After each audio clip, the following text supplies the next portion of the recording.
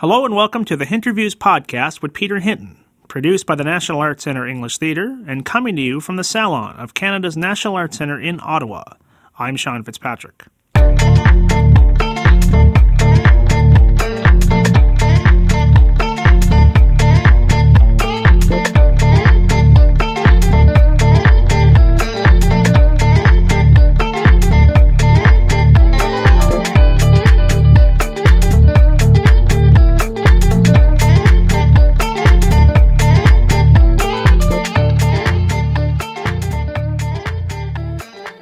Welcome to a special Hinterview podcast taking place during the Magnetic North Festival, which ran June 3rd to 13th in Ottawa.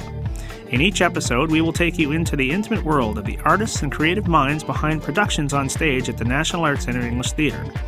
In them, artistic director Peter Hinton chats with a guest artist associated with the production. In this Hinterview podcast, Peter speaks with Greg Morrison and Don McKellar, two of the minds behind the hugely successful The Drowsy Chaperone, which will open the NAC English Theatre season in 2009-10, starting October 14th, and also participated in a choir event at the Magnetic North Theatre Festival.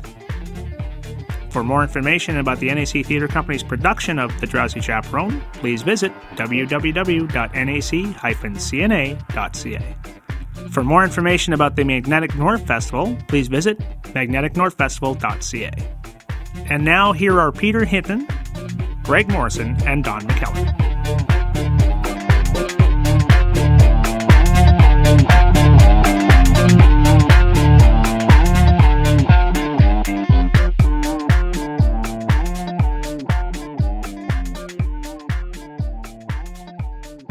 My name's Peter Hinton. I'm the Artistic Director of English Theatre at the National Arts Centre, and we very proudly partner with the Magnetic North Theatre Festival in presenting a festival of Canadian plays that are built to encourage touring and dissemination of Canadian work across the country and international.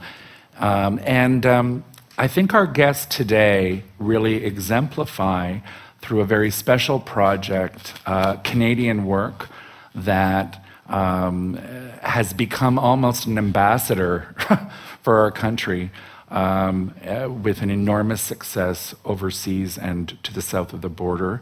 And I'm very, very honored to have Don McKellar and Greg Morrison, two of the creators of The Drowsy Chaperone, here today. And if you don't know already, we are opening the 40th anniversary season at the National Arts Centre with The Drowsy Chaperone, opening on October 14th in the theatre. So for those of you here in Ottawa, you can look forward to that. Before we get into the interview, and I know, I want to tell you a little bit about Don and Greg, and we're going to talk for a half an hour or so, and then we're going to open up the floor to any questions you may have for these guys. And we've got about an hour to spend together. So save your applause for the end, because I'd like to tell you about both of these gents.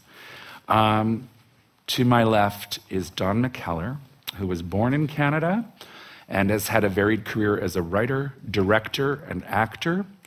He was the screenwriter of the films Roadkill, Highway 61, co-writer of Dance Me Outside, the Genie Award-winning and brilliant 32 short films about Glenn Gould, and The Red Violin, and he also appeared in the latter two films.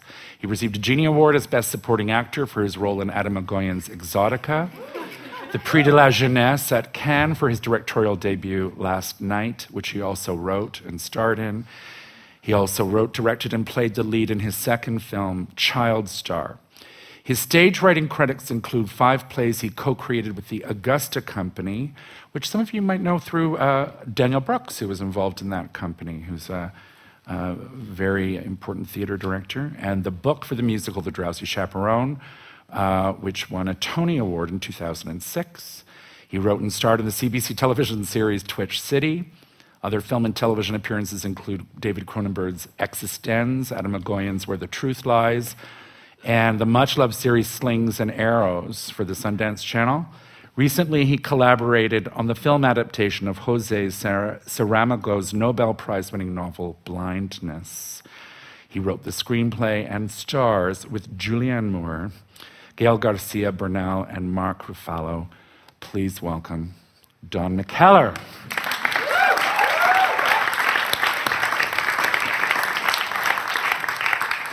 The shabby gentleman to his right, Greg Morrison, has received a 2006 Tony Award, a Drama Desk Award, Outer Critics Circle Award, and Grammy nomination for his work on The Drowsy Chaperone. I don't know why that makes me want to cry, but it does. His theater credits as composer and musical director for Hello, Hello, a work by the marvelous Karen Hines at the Tarragon Theatre, Poxy's Lips, Oh Baby, Citizen Poxy, and Poxy Unplugged at the Toronto Fringe, Canadian-US tours, The Drowsy Chaperone, which is a real little interesting history in itself, at the Toronto Fringe, Theatre Passe Muraille, the Winter Garden Theatre, Mirvish Productions, Mump and Smoot in Something Else at Canadian Stage and Yale Rep Theatre, Mump and Smoot and Flux at Can Stage, An Awkward Evening with Martin and Johnson at the Tarragon Extra Space, Tim Sims Playhouse,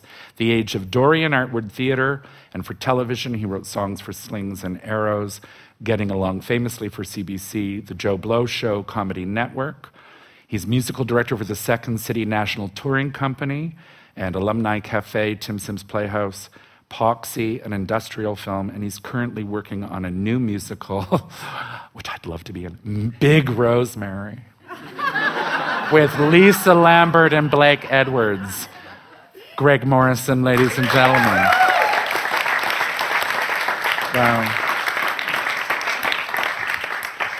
Wow. You guys aren't the sole creators of The Drowsy Chaperone, right? Who are the other partners in crime in this project? Well, there's 4 authors. There's Lisa Lambert, who was mainly lyrics, and Bob Martin, who was the co-book writer. And he also starred in it too, right? Yeah, Yes. Yeah. How does that work, collaborating with all these people? How did it come about? Had you guys worked together before? Let's do the Drowsy Chaperone story. The whole story, because it's an amazing story. Okay. Lisa and Bob and I are old friends. We're high school friends. We met in grade 9, and we were old friends. And in high school, we did school plays, but also we founded a children's touring company through Canadian Stage, and we went around Ontario, except not Ottawa. But not on principle, just as it happened, we didn't go to Ottawa. And they were little musicals and things we created, and we kept together. We maintained our friendship through high school, and then Bob was getting married sometime later. Yeah, I'll get up for a minute. We'll find a place for you. Or something, yeah, like that. And Bob, he was getting married to another performer, Janet Vandergraaf, and so the idea came up to come up with something because she was the best man. And so she didn't want to do strippers, I guess. So she did a musical, which is pretty much the opposite. And how long was it? But at some point there... How did this guy get involved? I'll start talking for a minute. What happened is that I'd known Lisa for years through Second City at that time. Yeah. And Bob... Actually, oddly enough, this is sort of unbelievable. The title, The Drowsy Chaperone, was the first thing. She had this idea for a show called The Drowsy Chaperone. That's all she had. She's had that title for a while. She had it for a while, and she was banding it about, and oddly enough, that was never written. So Bob said, did Bob say it? Why don't you do The Drowsy Chaperone? Probably. At least he would claim. Yeah, he claimed. Yes, yeah. And so we came up with that. So we all, did she ask you to then we sort of started working. She had a few songs already kind of in mind and that she'd already done, and we kind of just built it around that. Then very quickly what happened was brought in. I said, well, come over to my place, it'll be easy, we'll just come up with something. It's Drowsy Chaperone, so someone's got to be Drowsy and chaperoning. Someone's And got to there's be a reason drowsy. she's drowsy. She's a chaperone. So maybe it's a wedding. It's a wedding gift. So we had the wedding, and then there's got to be a reason that chaperoning is necessary. So there's a conflict. There was this dumb character that we'd already had this idea of this character Adolfo, which would say the first line was him going, "What? I'm outraged," or "This is is that it? Yes, this is an scandal. outrage. This is a scandal." Yes. So that was That was the sole so we motivation. had to find somehow a way to fit this character in, believe it or not. And the idea was to do it a kind of 20s musical. Obviously, it was sort of like a Astaire Rogers musical combined with a sort of Marx Brothers style stuff. And these were musicals that we loved, and we'd always watched in high school, and so that there was the reason. So we drew in those kind of characters. We said, oh, well, we need a best man, one of those kind of best man characters. We need that she should be a showgirl. So that all sort of came together sort of incredibly quickly. We put it together quite quickly. We wrote it. And then the show was done for the stag members party. of the wedding. Yeah. No, it was done guests at and the friends. Rivoli. It was done At at the the Rivoli. Rivoli. Yeah, a little club in Toronto. Club. And there was actually an ad in the papers, come see the Richard Review music. Come to... And there were a number of baffled people that came and just showed up and Yeah. watched What the this hell? occasion. Because it was fully We costumed. didn't even know it was a stag party. And, it's a very small little stage. What people didn't understand, I think, when they read this story, is that it wasn't full of in-jokes. In fact, it was pretty close to the weird show that it is now, the show within the show. It wasn't actually jokes about Bob and Janet, and that was in itself part of the joke, that they had nothing to do with it. Aside from their names. Except their names, Yeah. Bob Martin and Janet Van der Graaf, are the names of the lead characters in the show who are getting married. And Janet is a performer, so it's sort of the joke that she was giving up the stage, which she knew she wouldn't. So then we did this weird thing, and it was well liked and baffled. What was the turning point that went from this was a great wedding gift to make more of it. We got a show. We got a What show. it was I don't know who got into the Fringe. I think it might have even been Janet. I think it was Janet. Yeah. And she kind of came back to Lisa and said, would you have something? The And way Lisa, we always kind of felt that there was more to do with the show. At the Toronto Fringe Festival, the way it works is you have a lottery. So a lot of people that we know, performers, just submitted applications without knowing whether they get in. So some people got in, like Janet did, without a show. And it's like, well, what are we going to do? We got to do something. Yeah. And she said, what about that? Why don't we just remount the Drowsy Chaperone? And which was a great idea. We thought, oh, sure, why not? Everyone loved it, but it needed another element, we felt. It was this pastiche, lovely pastiche musical, but why? Why do that? Yeah. At the bar where it premiered, it was sort of astonishing because it was a costumed musical. You know what I mean? People were wearing flappers dresses, and it was bizarre. But we thought it was a little too bizarre for the public. That it needed a little bit of... we needed to allow people to laugh at it.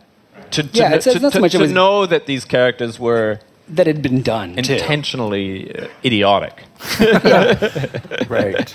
And so we thought of coming up... We all sort of, from different angles, thought we'd need an outside character who will be able to comment on it, on the show, to sort of provide an opening for the audience. But also that came out because we wanted to put Bob in the show, and it was a natural vehicle for him. We didn't want to put him in the show as another character, so we had to just find some way of... So is that where the whole idea of the man in chair came from? Yes. Because the wedding gift was just the internal story of the Drowsy Chaperone. So when we did the Rivoli, it was just a lovely little 40-minute musical. There was no commentary, no annotation, so it was just that. And so we thought of various ways that Bob could be integrated, or we could present it. One of the ways, we actually thought we could do a sort of interview like this, or we could do an interview with the songwriter, one of those old songwriters sitting around the piano, and it sort of comes to life. Or we thought went to the lecture hall, like this, which would have been great. And then we thought, but then we sort of settled on the idea of a record collector playing his favorite record for the viewer.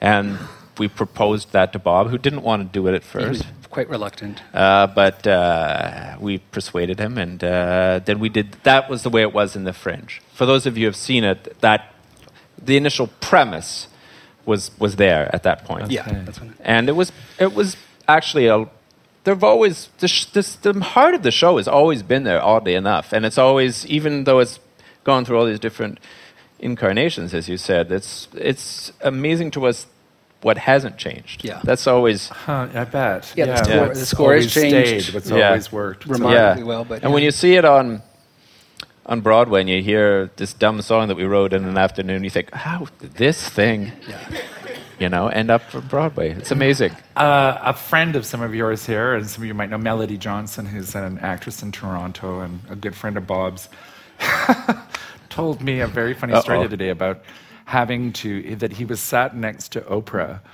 at the Tonys or something, and Oprah was nominated for The Color Purple, and when the Drowsy Chaperone won for that award, he had to excuse himself past Miss Winfrey and to go be part of a collection. She was of our enemy. She was She was, I'm sure, writhing in jealousy at that point. we took her down. So Bob's lucky she didn't trip him and try and bring him down. Yeah, it was a bizarre. I mean, this whole trip has just been one absurdity to the next. We just, everywhere we've been, even going to, certainly at the Mirvishes, we thought, which were these big theatre impresarios in Toronto, when they asked us to be in this season, we just thought, this is bizarre, of course. And it's this far. It was in a very big theatre in Toronto, the Winter Garden, and when we did it, the Winter Garden, it kind of felt okay. That's great. We've gone pretty well as far as we could go. With it. But no. But no. Each stage really developed. There was new things, but also I think what helped is that it was like one of those old shows, like you read about Marx Brothers show, that we kept having these runs at it. So we worked on jokes, made them better, stronger, funnier, more absurd, and kept building. And particularly for a comedy, which it is, that was a great way to develop it. Really. What is the timeline between that first Fringe production and Broadway? You better with that. 99 was the Fringe. A long time. A seven-year period of the show being mounted, revived, reworked, nudged. Did you ever on the way have someone say, you got to get rid of that man in the chair, or you've got to make an adjustment that you were not uncomfortable? Well, everyone always said, get rid of that title. They did. But we didn't, because it was, that, as I said, that was one of the very first things there, and it was intentionally weird. It was and archaic, intriguing, and we thought that was part of the appeal to it. Yeah. And then, when we had our Broadway producer who said, in America, the word chaperone isn't used that much. And I said, oh, really? Up in Canada, that's very, it's very common. It's a punchy in Canada. That's really, but they had other proposed ideas, but we were always open. We said, if you have a better name that actually suits the show, but obviously it was logical to have the show within the show be the name of the main show. Yes. Even very late, even after we'd won a Tony's late in the run, one of our Broadway producers said, I was just thinking, why don't we change the name of the show? No one has ever done that in Broadway. Well, and I was like, there's a reason for that. Anyway. Wow. Yeah. So there's that. And there were, of course... Bob, the idea of the man in chair and the conceit of the show, thankfully, that's when people got. It worked. That worked. New, and they kind of understood. And they identified so much with the man in the chair. I mean, that's the wisdom. You always try to do that anyways in theater or any kind of art. You try to make people identify with the characters and that character. It became pretty clear in the Fringe that that's where the story was. That's where, because he was the real character and we could actually give him human characteristics. And that's the story that evolved the most. I mean, jokes and songs change constantly, but his journey, his arc changed. Like, believe it or not, the plot of The Drowsy Chaperone was pretty much there in the Stag. It's such a plot, such as it is. Yeah. It's an amazing thing. I find it very powerful, the idea of someone who references their life or copes with Yeah. their life through musicals. Yes. And it's something that certainly lots of gay people Yeah. have for years and years and years and years and years. And I remember my dad was not gay, but my dad, lived by his record of Guys and Dolls with Right. the pictures from it. And when I saw the show, I was so struck by that as a way an audience Yes. uses theater, or theater is such a part of their way of processing life. And Yeah, stuff. it really is. I think obviously it's a pretty common experience because, maybe it's partially generational, as you say, because certainly my parents, I had all those, Yeah. Camelot and all those Yeah. things too. But when we were in Broadway before we opened, we walked through and we saw the crowds going into the Beauty and the Beast and Tarzan, and we thought, we're Why are sunk. we Like here? they're gonna hate us. Right. But they didn't. And the Broadway audiences are middle American audiences. They really identified. Everyone said, that's just like me. That's just yeah. that's my story. And if not musicals, just the idea of gonna say, investing yeah. in art or investing in theater and Or examining that, that everyone has some relationship with music. Or Whether music. it's a Broadway show or your record collection or Absolutely. certain songs that you play when you're in this mood or get you through this time. And I think it was that. Yeah. And for a lot of people who weren't necessarily Broadway fans, but a lot of people who weren't really aficionados of Broadway found that a way into the show, I think. yeah. It's a show that's about it's what I like about it is you can describe this show to lots of different people in lots of different ways. Yeah.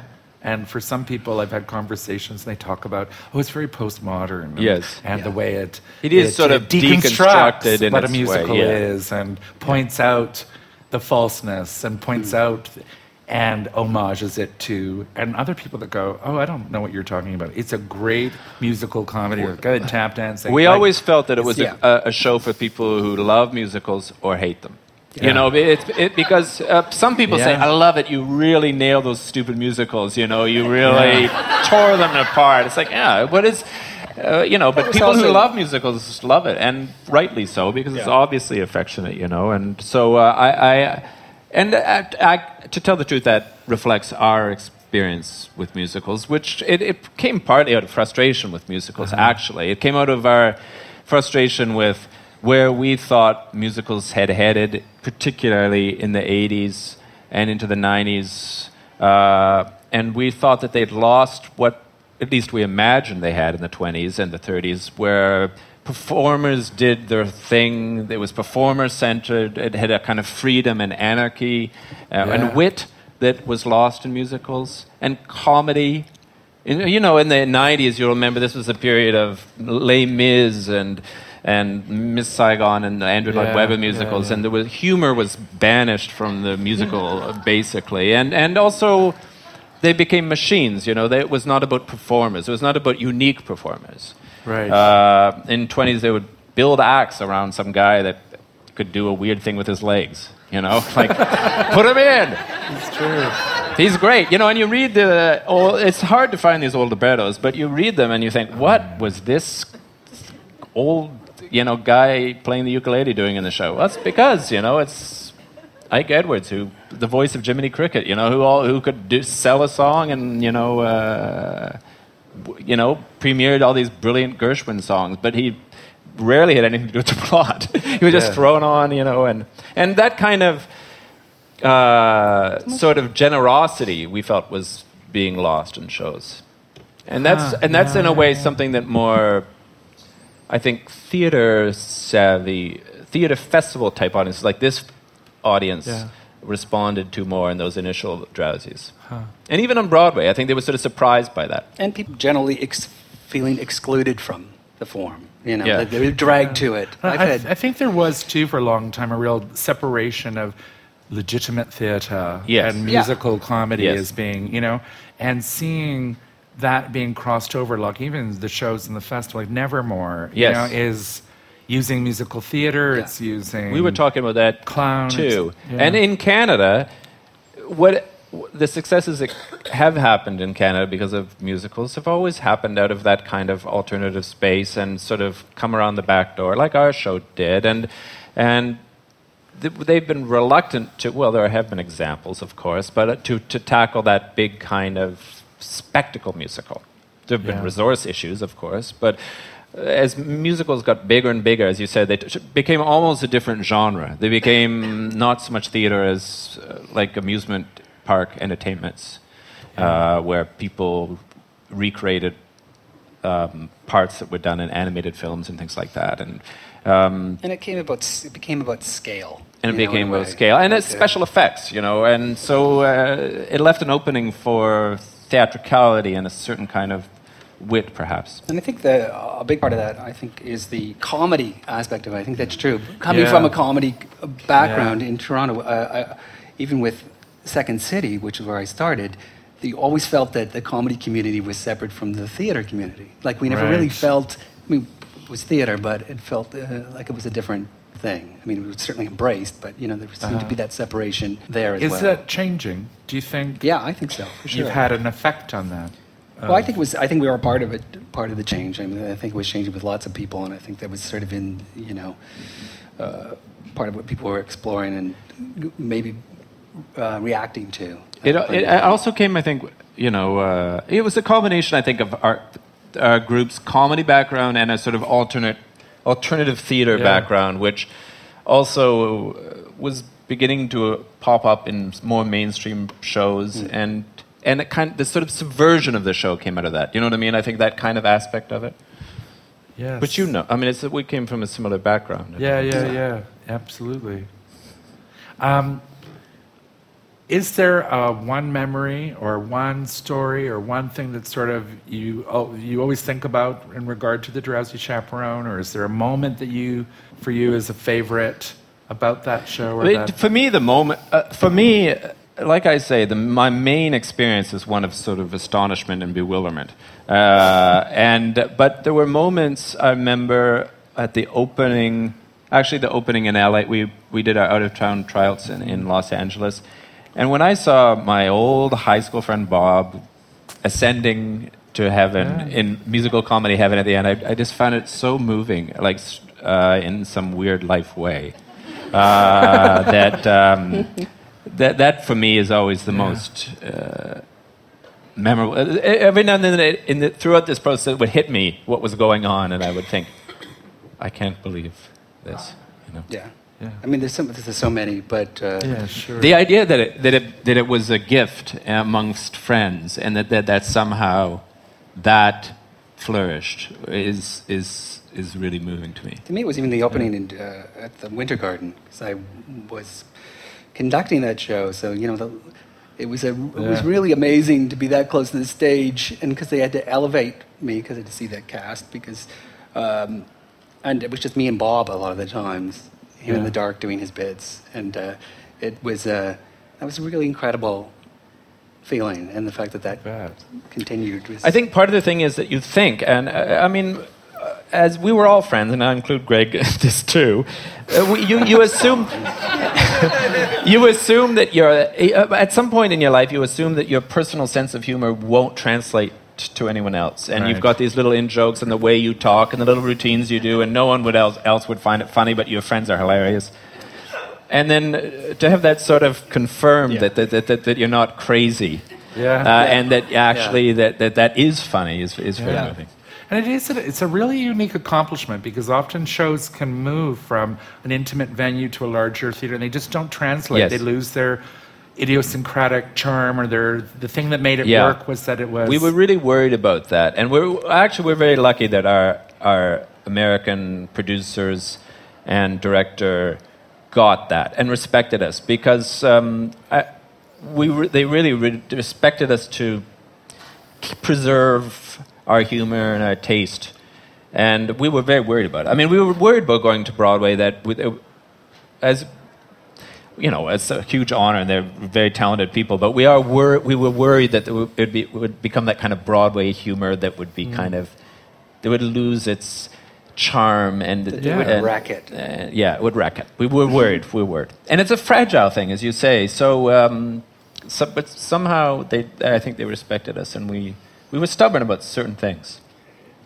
Thank God you were. Yeah. I want to ask you each an individual question about other projects and what you're working on now, and I'm really dying of curiosity, Craig, to hear about Big Rose. And is it cast? And what's it about? Would you shave the beard? I would.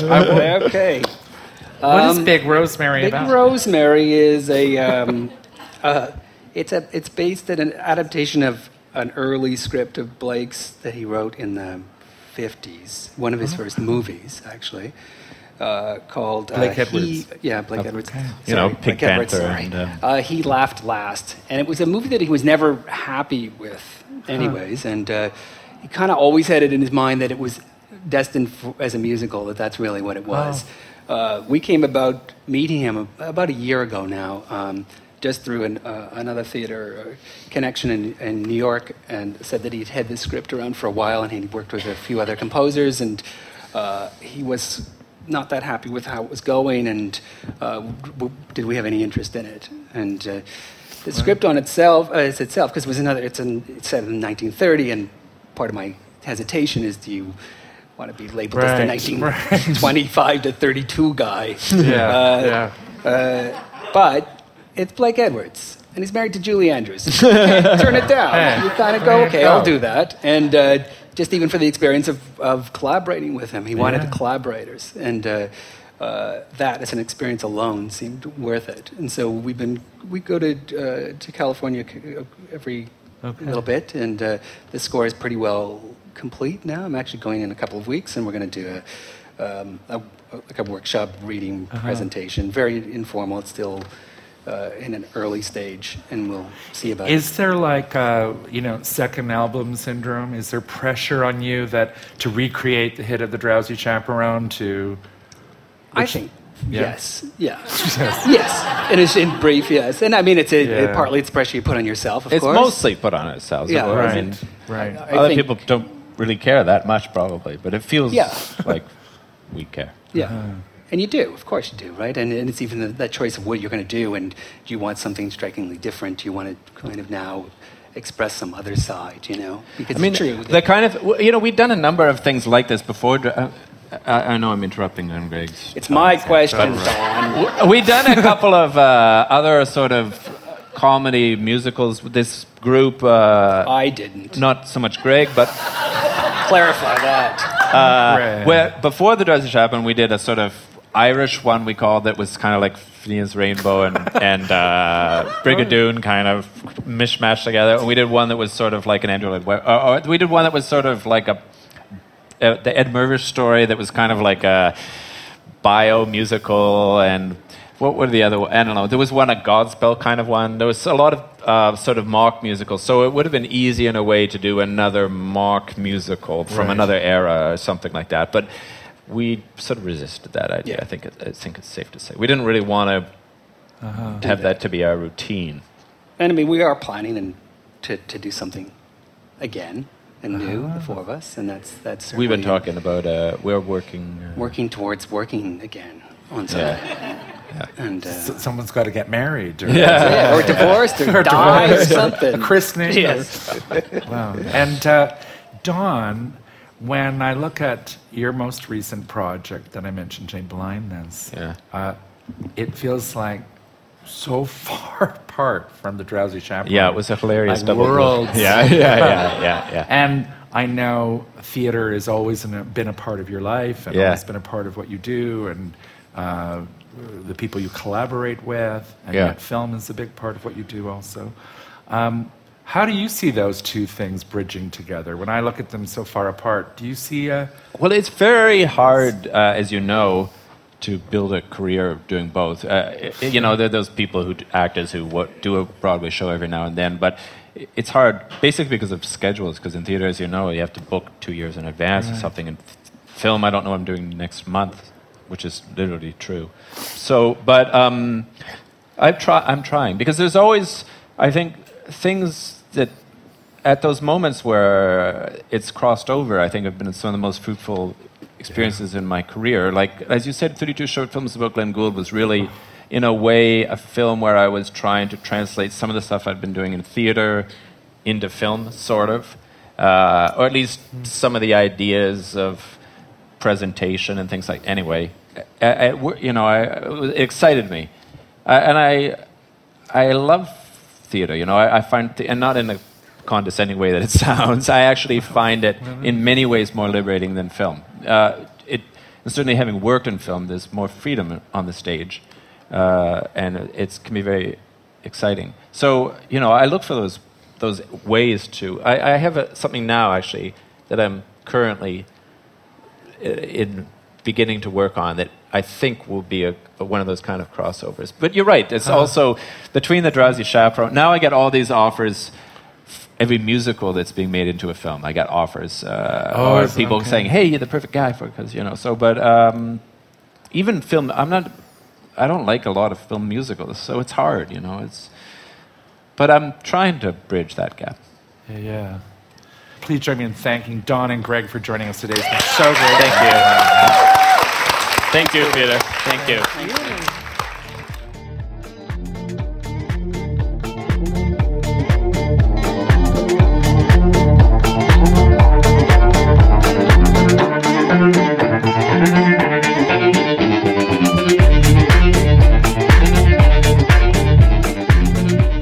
Send us your comments and questions. You can reach us by sending an email to hinterviews@gmail.com.